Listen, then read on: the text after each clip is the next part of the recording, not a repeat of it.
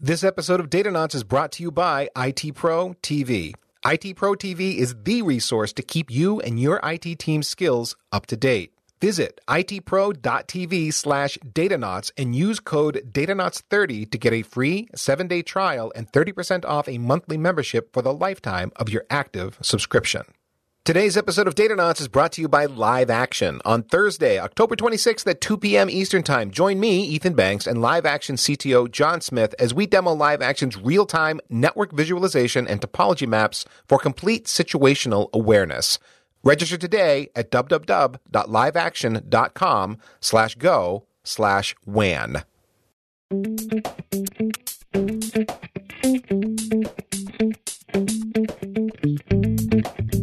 We have heard many stories about companies who move into public cloud only to move back out again. Why? Well, several reasons, but cost is a recurring theme. Some folks think they could do it more cheaply themselves.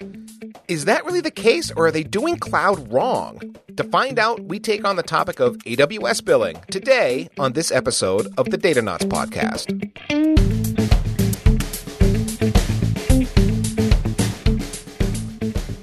At packetpushers.net, you can find this and all of our Datanauts shows about infrastructure engineering, or just search for Datanauts spelled like astronauts in your favorite podcast directory. You can follow us at Datanauts_show on Twitter. I am Ethan Banks at EC Banks, and with me is the fabulous Chris Wall at Chris Wall, who has been flying round and round the world and finally finds himself at home a little bit. Chris, welcome back from the life of a plane. Thanks. I mean, I am tempted to bring like some camping gear and just pitch a tent in like row 15F or something, but so far I just curl into a ball and look forward to landing. Joining Chris and I today is Corey Quinn. And Corey, I was introduced to you because you have a newsletter about what's been going on in AWS. Why don't you tell us a little bit about yourself and your newsletter before we jump into our topic today? Absolutely. I spent years as a systems engineer type and started to drift into consulting specifically aimed at AWS billing. And I noticed that there were a couple of things that all started to converge. First, everything that Amazon does touched billing, but there was no good roundup of this. The second was that given that lack of roundup, it was very, very hard to keep up with the sheer volume of things coming out of it. And third, there was no one making fun of Amazon on a consistent and reliable basis. And I figured in that Venn diagram of being a snarky curator of Amazon news, there was an opportunity. So a little over 6 months ago, I started Last Week in AWS. It comes out every Monday morning Pacific time, and it immediately dashes the hopes of people in Seattle that I will shut up about what Amazon is working on this week. So it starts off their week with disappointment, which is in some respects how some of their releases have treated us. If you go to lastweekinaws.com, you can subscribe to Corey's newsletter. And one of the taglines, if you just want to get the tone of this thing, once a week, no fluff, no spam, no Gartner magic quadrants. Corey is a Packet Pushers and Datanauts kindred spirit. Thanks for coming on the show, Corey. And so, right, let's get into the thing that you're developing a reputation for, which is helping people understand their AWS bills, optimize their AWS spending, and so on. And there's a couple of level-setting questions I wanted to ask you. I really thought picking your brain might be good for this. I think a lot of people who are new to public cloud think the whole idea is to take what they had in their data center and then, like, replicate it in AWS. Explain how right or wrong that notion is. That is a surprisingly accurate notion, only insofar as it is step one of two.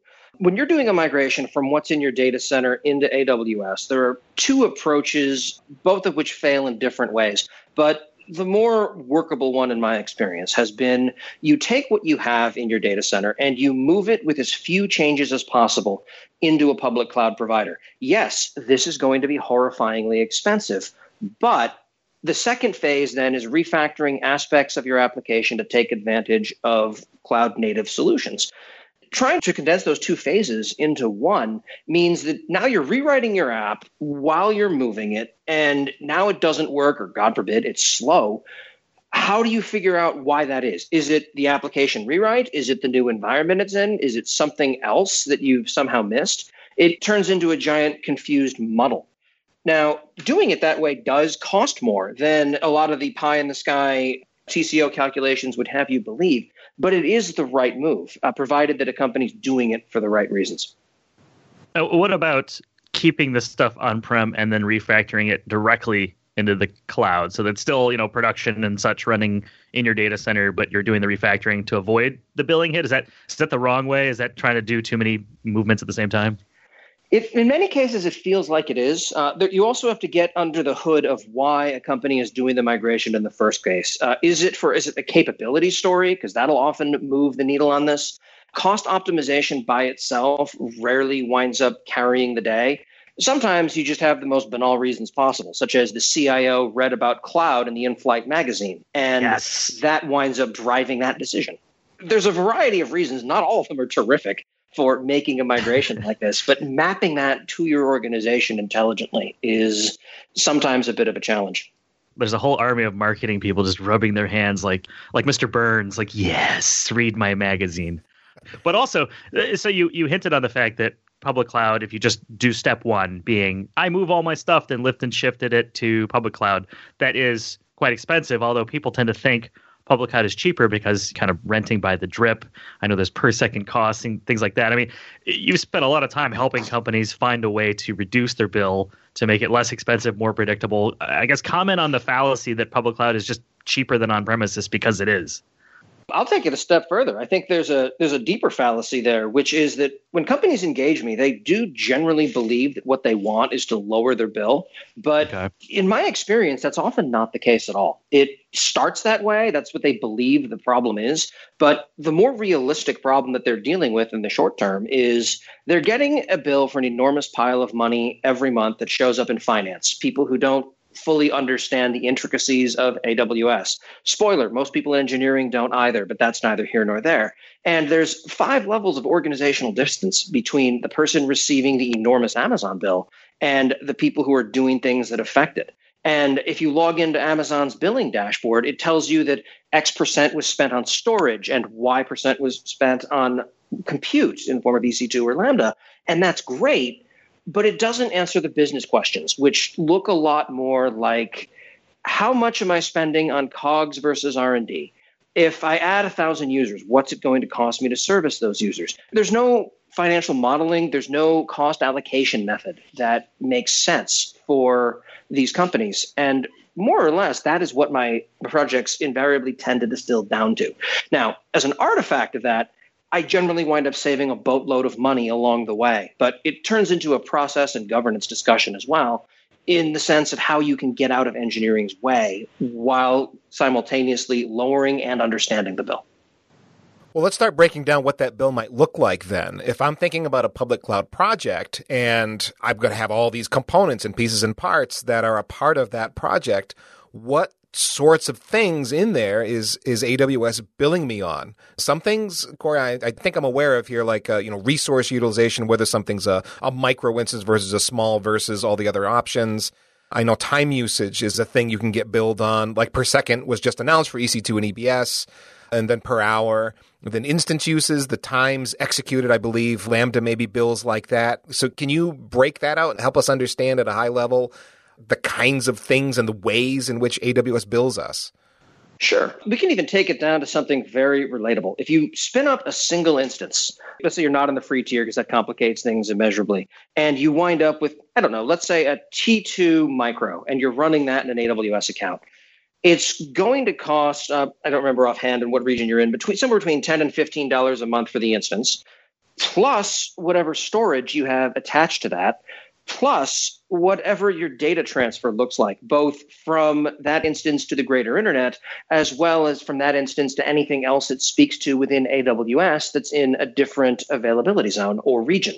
So even at the one instance size where you're throwing a blog onto it or an IRC bouncer, I can't tell you within more than about 20% or so what that instance is going to cost you per month. It's going to come down to those use cases and those impacts that wind up driving this. Now, at scale, when you have 10,000 of these instances and you've been doing this for a year, now there's some historical data to fall back between. You generally at that scale aren't going to suddenly burst to 3x your current size. Your users usually aren't going to triple or halve themselves over the course of a given month. So you wind up being able to normalize within a standard deviation or two. That tends to be a little bit more predictable. But there are all of those aspects that you base cost on and more. Exactly how many IOPS you provision on your storage, what the data transfer and what the data traffic profile of your application looks like. Is it talking between AZs to, for example, for a Cassandra cluster that's trying to keep current? Well, that winds up costing, in most cases, 2 cents per gigabyte transferred over the course of a month. Now, not that big of a deal at small scale, but at volume, that can be tens of thousands of dollars a month.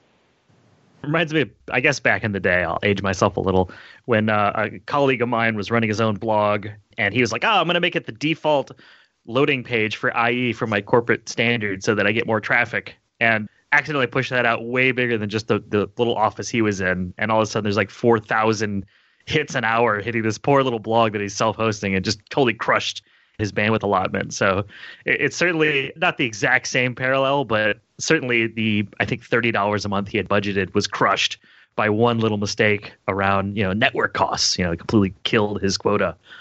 The $15 instance charge can be massively inflated by something as little as, network bandwidth and egress and ingress between AZs.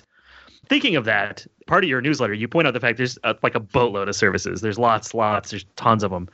And if I understand them, is there a possible advantage to my bill? Like, instead of setting up my own Redis instance, I'm setting up an EC2 instance. Maybe I run Elasticache.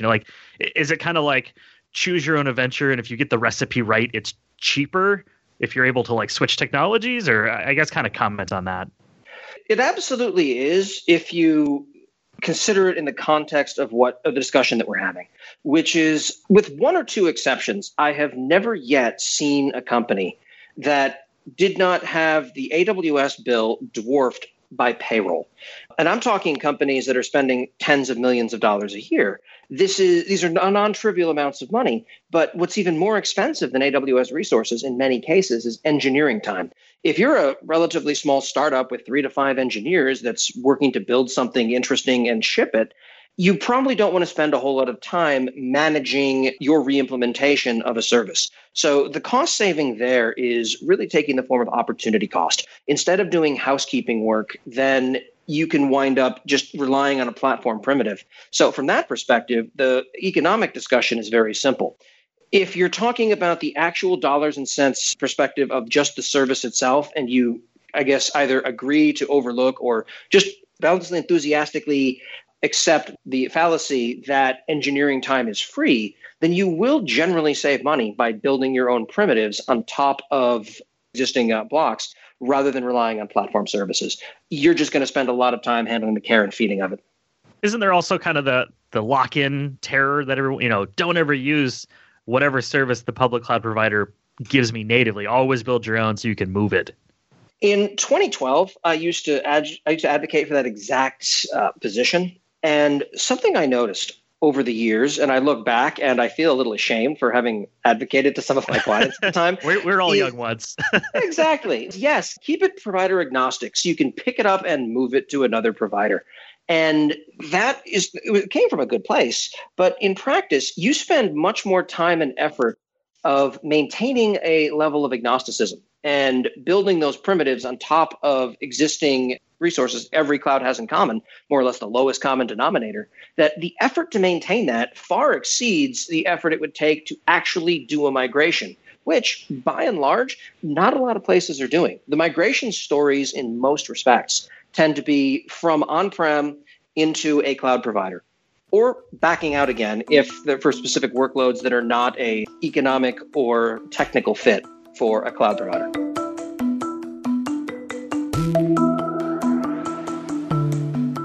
My takeaway, Ethan, was I thought it was interesting that the perceived issue is billing and costs. It's why they freak out. Everyone's, the money's too much. While the real issue is about answering the business questions. This sort of makes sense. It's kind of like rubbing the financial modeling crystal ball. And it sounds like approaching the challenge in this manner is the critical success factor for actually lowering costs and empowering engineers and truly beginning to leverage cloud. So I thought that was interesting. What about you, Ethan? Well, as a small business owner, for me, one of the things that I like are very predictable bills. I like to know each month how much I am going to be spending for the various services that I consume. And when it comes to public cloud, any business that would be looking at public cloud would like that predictable nature. But yet your bill is not necessarily predictable, not 100%. It's going to depend heavily on your application profile and what sort of work is happening. And as we pointed out here, there's all sorts of different metrics and counters and measurements that can be tripped in a given month, meaning your bill is going to fluctuate somewhat, which for people that are close to their accounting systems might drive some folks a little bonkers. But that's why I think in part there's so much interest in AWS billing.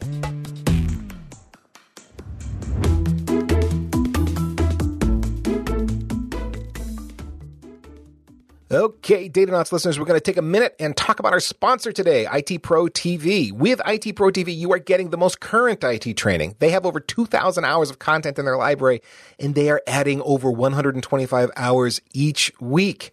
How do you get at all that content? Really, any way you want. You can stream the courses live, of course, or on demand, and you can do it from anywhere in the world. They are everywhere that you are. So Chromecast, Roku, Amazon Fire TV, Apple TV, PC. They're on iOS and Android with dedicated apps. So what is it that you want to watch? Well, check out the calendar. They got a bunch of upcoming courses. Some of the new ones include Kali Linux, CCNA CyberOps, CompTIA A+. Some of you are probably managing a team of people that need training well. IT Pro TV has a team solution. That gives you group pricing and then access to the IT Pro TV Supervisor Portal. With the Supervisor Portal, you can gain full control over your team's training schedule, create custom groups, give training assignments to individuals, and then see how everyone's doing, the individual and group analytics. And so if you're thinking about this, it's kind of like you don't really have a lot of reason to send staff off-site for training because you can manage all of their training with all of this content using IT Pro TV. Interested? Okay. Go to itpro.tv/Datanauts and use the code Datanauts30 to try it free for 7 days and receive 30% off your monthly membership for the lifetime of your active subscription. To learn more about IT Pro TV's team solution, sign up for a free demo of their Supervisor Portal. That's itpro.tv/Datanauts and use code Datanauts30. So now that we've dug a little bit deeper into kind of the fallacies and the ideas that folks have around AWS billing, let's talk about that in deeper detail around the way it gets bigger than expected. Is it possible to have a stable AWS bill? Because that's one of the things that you tend to address as a AWS billing consultant. Yet it seems like the consumption goes up, it goes down. The AWS bill is always going to vary in some way, shape, or form. It absolutely is, but you can usually bound that by a certain point. Once you've identified traffic patterns, that tends to be the sort of thing you can predict, scale up during peaks, scale down during low periods. And you'll generally wind up seeing usage conform to a relatively stable curve. But that assumes the company is holding still. If a company is actively growing, it's less about keeping the bill to a certain fixed amount as it is tying the unit economics of cost per user, whatever metric form that looks like for your company, and making sure that that aligns with infrastructure costs. If, for example, servicing a user today for a month costs $10, and that's great, and because they're paying you $100, that's fantastic. But over time, as you continue to look at this, okay, now it's costing us $12 a month to service that user. Now it's $25 a month. Now it's $200 a month. What the heck is going on with our infrastructure bill? And that's the type of early warning sign that companies tend to care about a lot more than, well, last month you spent $20,240, and this month $20,250. That's a $10 difference. Can you explain that to me? And the short answer is no. No, I cannot. In fact, here's a $20 bill. Keep the change. Let's have a conversation about something that matters. That's always going to be the case. It's never going to hit a point for almost any workload where you're going to see consistent numbers month to month. To run my newsletter, I have a pile of Lambda functions, a bunch of S3 buckets, some stuff living in Route 53, an API gateway that I and Amazon should both be rather ashamed about for what it's doing. And all of that tied together winds up being a little over $4 a month for what I'm doing. How much over? Well, that depends entirely on the month. It still swings by roughly 70 cents, which from a percentage-wise basis is huge. But I'm also at very small scale, and small spikes in traffic tend to have an outsized impact as a direct result. Now, add 3 zeros to the end of that, and you more or less need to see me doing things like taking out Super Bowl ads to have that level of percentage change over the course of the month. Yeah, I was thinking, from 40 million to 47 million, that would be a non-trip. That wouldn't be like, here's $20, go away. And it's also not like you can just limit it to say, well, after 40 million, just turn off. You can't just shut off the spigot when you hit a certain amount. So that's an interesting challenge. There are ways to do that, but as a general rule, turning the website off is something most companies tend to have an issue with. Unless you're the Social Security Administration, which still, I'm not kidding, has hours of service on their website. They have something between 4 and 8 hours every day for a maintenance window, for whatever it is they roll out. I guess the mainframe gets tired and needs to rest. But here in the real world, that isn't usually viable. I'm imagining a mainframe running on a treadmill, just like, oh God, guys, I got to take a break. This is taxing my titanium cores. I got to go.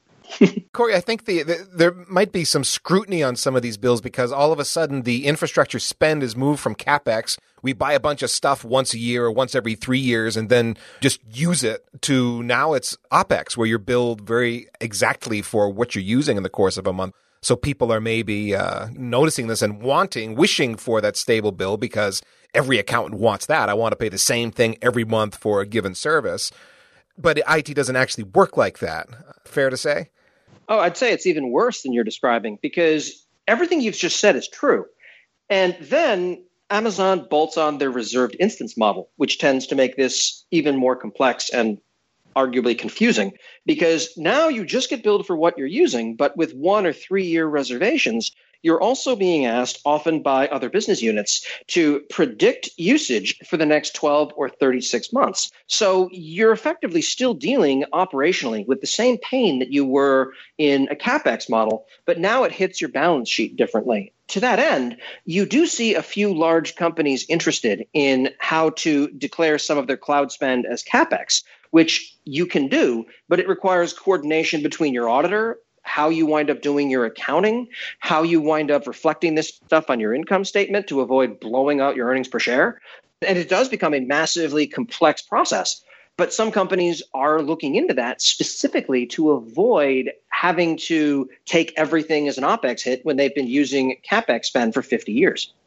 Well, focusing on that OpEx spend for a bit, over-provisioning seems to be one of the things that infrastructure engineers have done historically. How much money can I get in the budget for this spend? And I'm going to build the biggest, baddest, whatever infrastructure component I can, given that money. Now, if you try to take that mindset and move it into AWS and do over-provisioning, you're paying dearly for that. So there was a quote I found as I was researching for the show on hackernoon.com.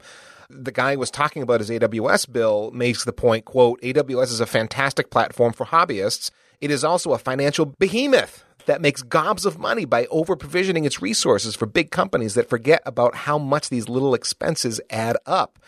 And so if you over-provision, you're screwing yourself when it comes to that OpEx as well. Is that fair to say? To an extent. The other side of it, too, if I can restate that quote, is, well, yes, AWS is great for hobbyists. There are also some of the largest companies in the world running things on top of it. And for that latter category, effectively the sentiment of that quote is, oh, dear Lord, you mean we actually have to roll out a plan of governance for how we're using cloud resources? Yes, you do. If left to its own devices, you can spin up an instance today and you'll retire before that instance does. Staying on top of this in some sense is mandatory at scale in order to catch a lot of that overuse, the waste. And there are different ways to do this, some of which are more culturally palatable to your organization than others may be. But you're still going to wind up in a place of having to institute a control and governance policy. Otherwise, you wind up having conversations, as I've had with some of my clients, of, so you have 1.5 petabytes of data sitting in S3. The last access I can see from this was 6 months ago from someone who doesn't work here anymore. Is anyone still using this, or can we save an enormous pile of money by getting rid of it? Building in controls to capture things like that is important. At small scale, when you're dealing with small teams or hobbyist projects, everything can live in 1 or 2 people's heads. But at scale, that falls down massively, and there has to be something that steps up and takes ownership of some of that. And I don't believe that there's a magic tool that's going to solve that for you. And I don't think that blaming people who forget about all of the various things that they've done is the right answer either. There has to be a better story about that. And I think that today is where most of these large enterprises are struggling. But to say that the entire premise of public cloud is now invalidated because some companies don't like doing the housekeeping work, I feel like that's a little bit unfair. Well, I mean, Corey, the usual magic tool is turn it off and see if someone complains. In this case, I don't know if that really applies for storage. Yes, that's the scream test. Yeah, it works for servers, not so much for storage, I suppose. I guess delete the whole thing and see if someone complains. And then just say, oh, well, what me worry. To me, that kind of leads into lifecycle management and the fact that it's typically poor. I know in the virtualization world on-prem, there's zombification of virtual workloads that are just kind of sitting there running all day. No one knows what they do. Again, I guess you could turn them off to see who yells, but you may not have visibility into even seeing what's on. And I would imagine there's a lot of workloads that are just sitting there, just literally running up the bill, running in EC2 that don't need to be on. Is that a common concern or something that you target to reduce billing, or is it just not really impact the bottom line very much? It's something that I tend to expose depending upon what the nature of the engagement is, but usually as a second order effect, where what I'm doing is going through and analyzing and allocating what's there, applying cost allocation tags, building, in some cases, a chargeback model that makes sense for these companies. And hey, so there's this workload that's costing you X tens of thousands of dollars a month. Who owns this is often the type of annoying question that I like to ask and annoy the heck out of my clients. Until one day I ask that question and the answer is that's a really good question. Let's find out. And as it goes down the path, it turns out that no one knows what those are, and it's been running on autopilot ever since. There are ways to address that sort of thing programmatically, but it's the sort of thing that requires judgment, and edge cases will potentially cut you to death. If you have a auto-scaling group that just does a bunch of worker fleet-style stuff, you may not need to touch that thing for 6 months if it's a pipeline that's established, working, and not subject to ongoing enhancement. So if, hey, this doesn't look used, I'm going to turn that off, suddenly you have a massive problem on your hands. So context becomes extremely important when having these conversations.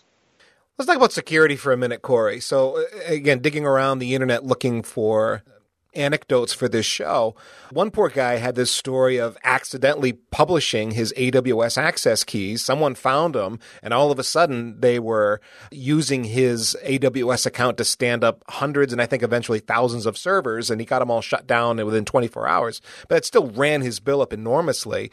That's an extreme example. Somebody really screwed up and let their credentials go. But more broadly speaking, are there ways that security or mismanaged security can impact your AWS bill? Generally, yes, with the caveat that in stories like that, I am hard-pressed to find examples of customers who have leaked credentials and wound up with bill shock as a result, where Amazon support did not make them whole. They're very human in that context. They generally read them a polite form of the Riot Act of, what are you doing? You effectively just posted your passwords on public GitHub. Maybe don't do that. But generally speaking, it comes down to good governance. There are a bunch of technological tricks you can do on this. For example, restrict keys that wind up being passed out to developers, have a 90-minute lifetime that automatically renews the key pairs every time that a user is actively logged in, potentially using two-factor auth, potentially not. I highlighted a tool a few weeks back in my newsletter that you can generate a special key pair and put it with the rest of your credentials, because if they're ever used, you can then fire off all kinds of things that shut down access, that fire off alarms, alert your security team. It mostly comes down to negligence, which is why I'm starting up the S3 Bucket Negligence Awards, where people have published or left S3 buckets open to the world. As a result of this, you're seeing people getting access to things at companies they should never have access to. For example, Verizon, Viacom, a company this past week, SV something or other, that has a bunch of access for car tracking for 500,000 vehicles.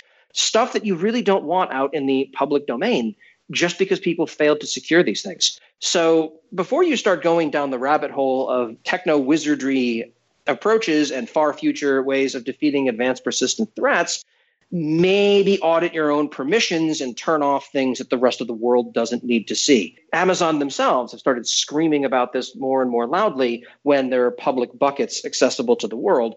And paying attention to some of those alerts is the biggest challenge some companies are having today. What about bad code biting the user of AWS? And by that, I mean the inefficiencies that exist in the data center are often hard to uncover. You don't really know if you're firing off 1,000 requests over the LAN because it happens so quickly and no one's really paying attention to it. But bad loops, putting in typos, bad network traffic routing and things like that. It sounds like it can really murder your AWS bill. Is that a concern that comes up? Absolutely. And it's going to be highly contextually dependent. I keep picking on Cassandra because, let's be honest, it deserves it. It tends to be very chatty when you're replicating between availability zones within a region. And given that you are charged per gigabyte of that, a naive Cassandra deployment is going to be horaciously expensive as you go down that path. Sometimes just having visibility shown on that tends to be valuable. But more often than not, no one's minding the store as the environment continues to scale up. And yeah, when we launched that, when we were a team of 3 to 4 scrappy developers, we were spending $20 to $40 a month on that. Now it's tens and tens of thousands of dollars, and no one has revisited that. People tend not to keep on top of these things. I see similar types of, blindness to their own environments when I pay too much attention to the shared narrative. Ooh, we really want to lock down our developer environments because that's really a highly expensive component of our bill. And then you find out it's 2 or 3% because production has scaled, but they're still stuck in a mindset of working in someone's garage where, yes, development expenses were 3/4 of your bill because you didn't have any paying customers yet. So keeping up to date with what's there, why it's there, and how it manifests is one of those ongoing challenges as an organization climbs the maturity curve. Speaking of the maturity curve, when we opened up the show, Corey, you made the point that, migrating to public cloud is really a 2-step process. Number 1, lift and shift, get things in there. Number 2, refactor your application so that you're not getting blown away by just how expensive everything is. Dive into that a little bit more. We're talking about refactoring applications. What does that process look like, and how do organizations need to think about that with an eye to their bill? It's going to depend entirely upon what assumptions are built into your existing application. If you've ever reached out to Amazon and asked them if you can install a NetApp in US East 1, the answer was not encouraging. So being able to write an application that can take advantage of cloud storage primitives. For example, instead of having just a locally mounted file system, making calls to an API and receiving an object in return. That's a sort of transition that for some applications is trivial and for others is borderline impossible. So understanding what that refactoring process looks like for a given workload is an essential part of cloud architecture. Unfortunately, we see a number of companies charging into cloud with no real appreciation of that, where it's a cut twice, measure eventually, maybe.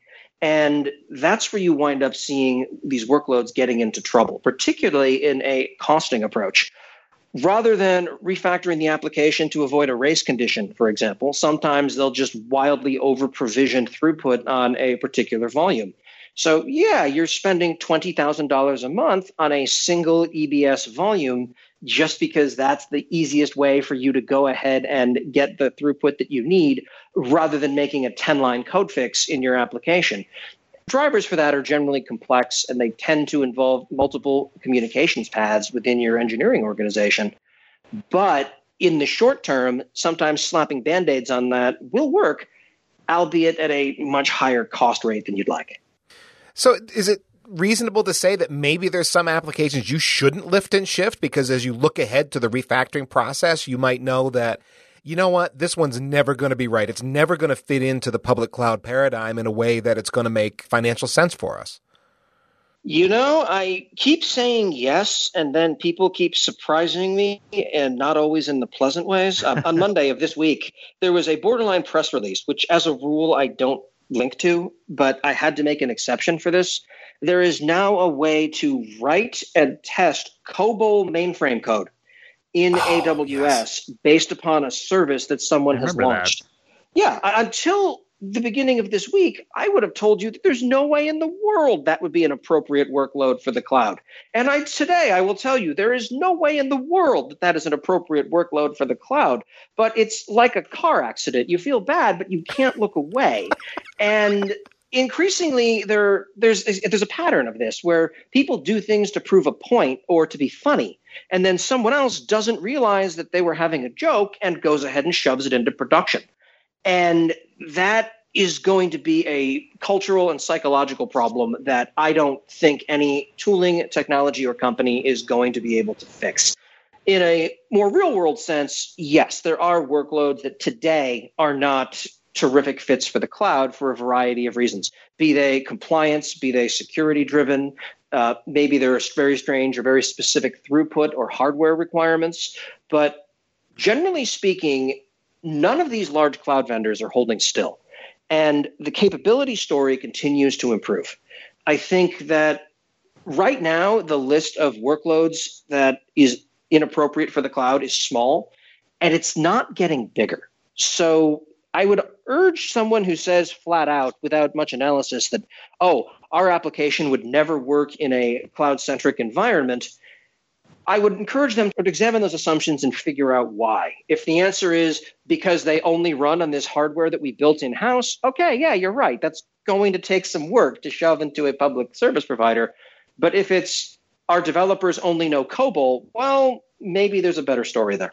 Corey, what about selecting, I guess we'll just call it the wrong cloud? So you're looking to put a service or an application into a public cloud provider, and you choose Azure or GCP instead of AWS because there's cost-driven reasons to do so. Is that a real thing? Does that exist? Yes and no. But there are scenarios where even when one of those providers on a promotional basis makes their offering completely free to companies, that doesn't generally tend to move the needle on the economic discussion of it. Again, engineering time is far more expensive than the provider itself is going to be.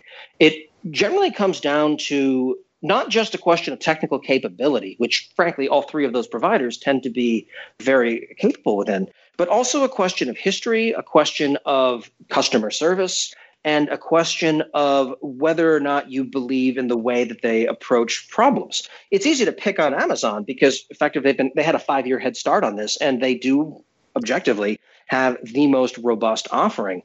But from my perspective, I don't have a particular horse in this race. If GCP suddenly comes from behind and takes over the world, great. I can reposition around that more easily than they can take over the world of public cloud. The challenge, though, is the economic drivers behind this are sometimes subtle and not very well understood. Because in addition to the extreme convoluted aspect to AWS bills, Azure bills and GCP bills are themselves extremely convoluted and complex. And as a direct result of this, it becomes extremely difficult to get a genuine apples-to-apples comparison. And while I appreciate the sales teams at all three of these vendors, maybe you don't want to trust the TCO that they've prepared for you on why moving to their provider is going to be far less money than you're spending now. It also is going to take far longer than even the most pessimistic projections can plan for in some cases. So there's a larger story around this. That said, I don't think that there's a quote-unquote wrong vendor for these types of things. They all offer the same basic primitives. They all tend to be within the same ballpark as far as pricing goes. And not to be rude here, but picking a public cloud vendor based upon a 10% cost savings today, even before you get into special pricing agreements with them, seems to be slightly short-sighted. I find that does not tend to drive a lot of corporate decision-making today. Now, I'm sure there are companies where that is, in fact, true, and they just want the lowest bidder, period. Those are generally not companies that most would consider to be leaders in their industries.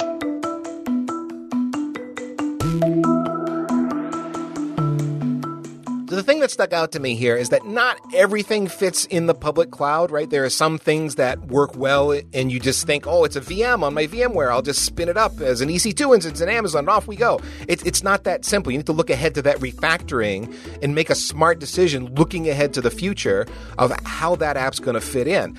That said, Corey brought up the point that there's not as many apps that don't fit. I mean, most apps are going to be able to find a home in the public cloud eventually. You just got to think through it and get it set up properly. Chris, what are your thoughts? Well, I thought the COBOL in the public cloud, I guess it's no joke. Or is it? I don't know. But it certainly gives me pause and the wonderment as to what else is in store for potentially solving the edge cases that you're talking about in a loud cloud vendor. Because these sharp edges are typically what end up collectively, cutting you, death by 1,000 cuts.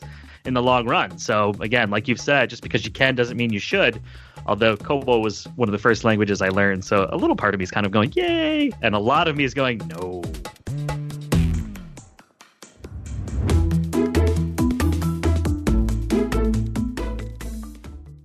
Okay, listeners, we're taking a break from our show to discuss today's sponsor, LiveAction. LiveAction wants you to turn SD-WAN disruption into business transformation with machine learning insights. Lots of marketing buzzwords there, so what are we really getting at? Think of it this way. If you adopt SD-WAN, one of the reasons you do so is probably a cost benefit. You get a return on investment because you can use more than one WAN provider, sometimes internet circuits. Use them all in an agnostic way because you've got an SD-WAN overlay. However, there's some complexity that's abstracted away underneath. So how do you deal with issues that crop up when you've been removed a step from the physical circuits and control plane schemes that you are familiar with? That's the point of the LiveAction webinar on Thursday, October 26th at 2 p.m. Eastern Time. I, Ethan Banks, am joining John Smith, LiveAction CTO, to discuss best practices to reduce the complexity of adopting SD-WAN, to govern service assurance using network insights that allow you to be proactive because you got to enforce those SLAs, so it's nice to know when things are going bad before it gets serious, and to make sure that your application is working over the WAN the way you said it would when you recommended this whole SD-WAN install to the company to begin with. John and I are going to go through some SD-WAN market feedback that LiveAction has gathered, and then some use cases for their technology. And then finally, we're going to demo the LiveAction platform. And when we do so, we are going to focus on 3 key features. One, we are going to look at real-time network visualization and topology maps for complete situational awareness. This is the main part of their interface, the one I've seen the most and which I've always liked. 2, we're going to look at continuous machine learning from customer data to provide real-time human-in-the-loop insights for better service management. And I've talked to them about the machine learning claim, and I believe it's legit. What they're doing with this data is very interesting. And then 3, we're going to look at dashboards, reports, and systems integration for service assurance governance, how you know those SLAs are being enforced. And anyway, hope you're there at the event. It should be a good time. I have admired the LiveAction interface for quite a while now, and I do love nerding out with CTO types who are passionate about their product. If you want to be there, great. You got to register. So register today at www.liveaction.com/go/WAN. And while you're there, you can prep for the event by visiting LiveAction's LiveNX Insight product page. That's where you can find all the information about the product we're going to be demoing. And then you can read their blog, 3 challenges to consider as you approach SD-WAN monitoring. One more time, register using www.liveaction.com/go/WAN, and I hope to see you there. We've talked a lot about what can inflate your bill and some ideas around the things you might want to do to control that bill. But how do you catch it when something bad is happening, or something maybe not bad, but just unexpected is happening in your AWS domain, and the bill is just going to be higher than you expect? Can you catch those costs before they run away? And I researched a bunch of different methods. And Corey, I want to ask you first, just manually. This isn't automatic. It's not sexy, but it's manually. You've got this AWS billing console that you can check. And it seems like a pretty straightforward interface. Or is it? I guess that's really the question. Does AWS make it hard to decipher what's going on in there, kind of like a bill from a telecom provider? Or is it a useful tool for you to keep control of your costs? One of the things that Amazon prides itself on as a company is their devotion to their leadership principles, the things that they look for in every Amazon hire. The one that they hold above all the others is being customer obsessed, being focused on the customer almost to the exclusion of all else. And if you look closely at the period at the end of that sentence, you'll find it's an asterisk. And at the bottom of the page, that asterisk links up to accept the billing console, because nobody is happy with how that billing information is presented. It's Byzantine, it's confusing. And for me, where I'm running, again, a $7 to $10 a month bill most months with everything bolted into it, it works well enough. But when you're running 7 to 10 million a month in that, it is effectively completely useless. And you have now turned your bill into a big data problem. When you need to bring in a data science team that's attached to your finance group, I can't help but feel that you somehow are not serving your customers with the customer obsession that you talk about that strongly. So you're really calling AWS out here on this, that the billing console isn't that useful to me as an end user trying to make sense of my bill or why things were so much higher this month than last month. I mean, can I at least navigate the thing and try to figure out why my bill is twice what it was last month, or is it really just that awful? You can do that, but it does require some prep work first by enabling cost allocation tags, by turning on the detailed billing report for anything that hints at scale. But it's still a very deep dive experience, and you need to not only have a concept of finance concerns, but also an in-depth understanding of not just what each AWS service that you're using does, but what dimensions it's built upon. With that, you can sort of start to piece together a picture and a narrative, usually in conjunction with other sources as well. Oh, we added 20% more users this month than we normally do. That's a good starting point. But it really is a bit of a murder mystery in some cases to figure out why. Yes, the bill will show you that this month compute cost more as a percentage of your bill than it did last month. But as far as understanding exactly why, you get to go spelunking. Now, I know AWS offers a billing alert via CloudWatch because I use it. I actually store a lot of stuff into Glacier, as I think most home users do. And if I exceed $10 in a month period, that's a no-no. So I want to know about sort of things like that. So obviously, I'm a bit of a home user use case. But for larger companies, enterprise that are such, this is a good tool to be flagging them like, hey, there's a billing threshold, we're exceeding it, or can you add reactions, I don't know, to disable certain services? Maybe not the website per se, but, if the bill goes too high, turn off pre-prod, test dev, that kind of jazz? You can, but it does require wiring together a whole bunch of different components to make it go. That said, I would strongly encourage everyone to set up billing alarms until you're at a certain point of scale, at which point it's more or less pointless. For example, when I'm spending $7 a month on average, I have a billing alarm set for $10. And the reason for that is twofold. The first is I kind of want to know if something is going to cost a significant proportion more and see what's going on with that.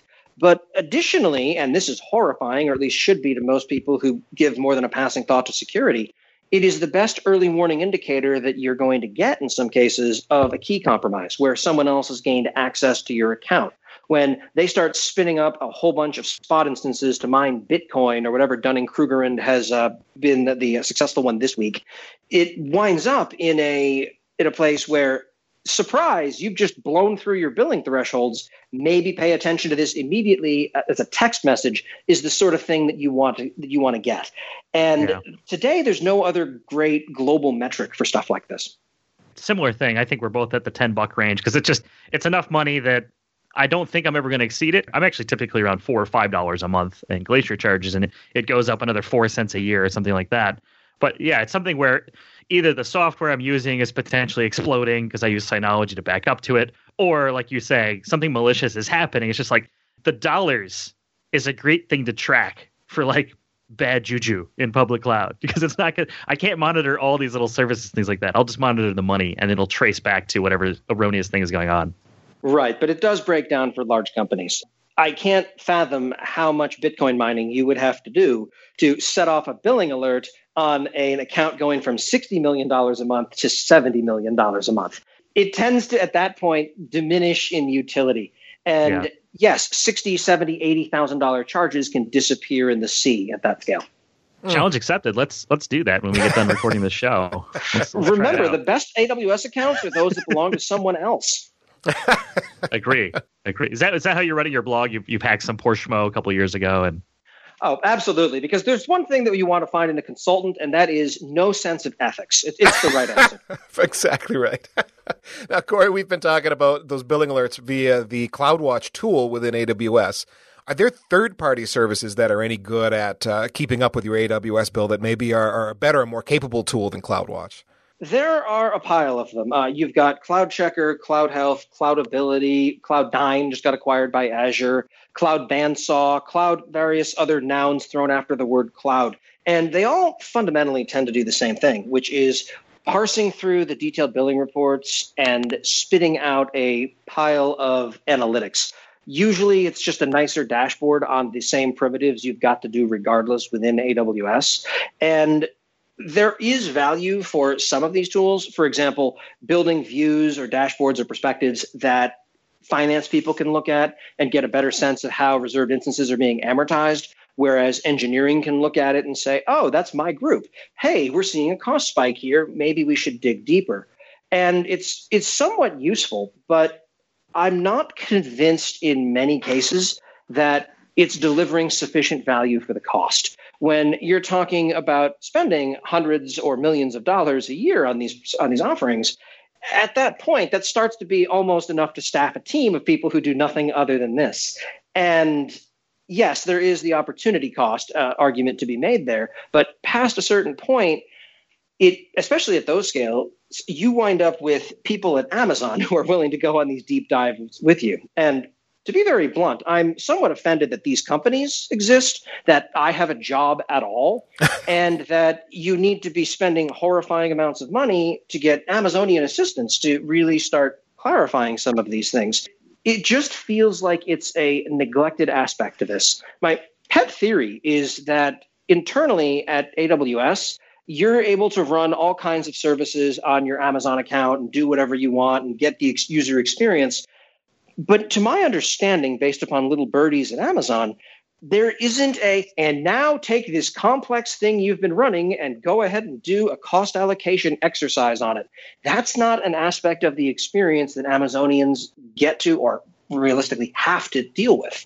So it's one of those things that isn't as visible to the people building the services as it is to every person who's consuming those services in the real world. Fair point. We were joking a little bit earlier about the fact that Microsoft needed licensing certified individuals just to figure out, how to apply the right licensing agreements to VDI and other things. So there's always these kind of operational or administrative services that I just think at scale are needed, because there's a lot of complexity there. Same reason you need accountants and things like that to go over your taxes every year. It's just too complex. But what about more integrated enterprise services? We've had Turbonomic on the show in the past, and they use cost as a metric when looking at which cloud to stand up a workload in. It's kind of their pitch is you have an application, and part of the intelligence baked into the system is kind of determining, okay, you should pivot to Azure or this particular region or AZ, et cetera. I think that there is a value to that type of tooling and that type of offer, but the counterpoint to it is I've done these quick explorations in the past of arbitraging between different regions, not even different providers, for spot instances to spin up ephemeral nodes quickly and cheaply to chew on a problem. And the challenge that was consistently there was the cost of getting data out of a given availability zone or region into another dwarfed any potential cost savings for that. It's, why not spin up that compute fleet over in GCP, but keep everything else in AWS? That makes a lot of sense if and only if that workload does not have a high degree of data locality. If it's, to give a simplistic example, just calculating out additional primes or looking for more digits of pi, terrific. That is a great use case for something like that. That isn't how most of these workloads that I'm seeing tend to operate. It's, okay, so step one, spin up the slightly cheaper compute instance halfway around the world. Step two, shove half a petabyte of data over to it, at which point you're spending tens of thousands of dollars. But hey, the compute node wound up costing $4 less. Good work. There's just isn't the, global applicability of these things. Now, there are workloads for which that makes a tremendous amount of sense. I just don't have the good luck to encounter them that often. Well, I guess the way to close out the show then, Corey, is to remind people who are looking for AWS billing experts that you are one of those, and you, in fact, not only have a newsletter, but can be hired to come on in and help them with that. Absolutely. I'm always willing to have conversations with people, and more often than not, it's not turn into these grand multi-month project. It tends to be a relatively short engagement of here's what you're doing, here's where things stand, here's what to keep an eye on, and by the way, here's a list of a bunch of things that no one owns in your environment, maybe turn those off. It doesn't tend to follow and now I'm going to integrate myself into your company for the next 18 months. I hate those engagements. I've worked places where we brought in consultants for that type of engagement. No one won. I like being in and out very quickly. And that is, how I've built my entire practice. Now, your newsletter is lastweekinaws.com, where people can go to sign up. And if folks do want to reach out to you to ask you questions, maybe consider bringing you on as a consultant, how would you recommend that they get in touch? Twitter, email, anything you want to share? Twitter is fantastic. I am Quinny Pig, Quinny Pig, all one word. Or they can visit my website at quinadvisory.com.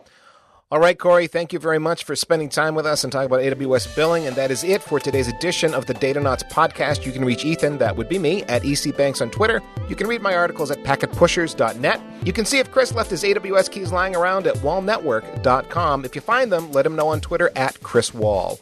For more of our Datanauts shows about infrastructure engineering, do a search in your favorite podcast directory or aim your browser to packetpushers.net. You'll find the Datanauts talking nerdy about all things that make IT go for your organization. And until then, may your server lights blink, your AWS bill be surprise-free, and your cables be cleanly managed.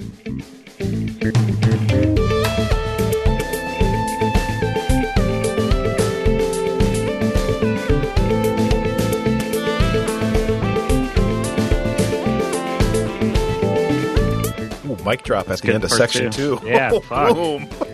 Love it. Don't ask if you're not serious. This is the meat, though. This is good. Meat. This has been It's a great delicious stuff. sandwich. Okay, we'll go to the sourdough after that.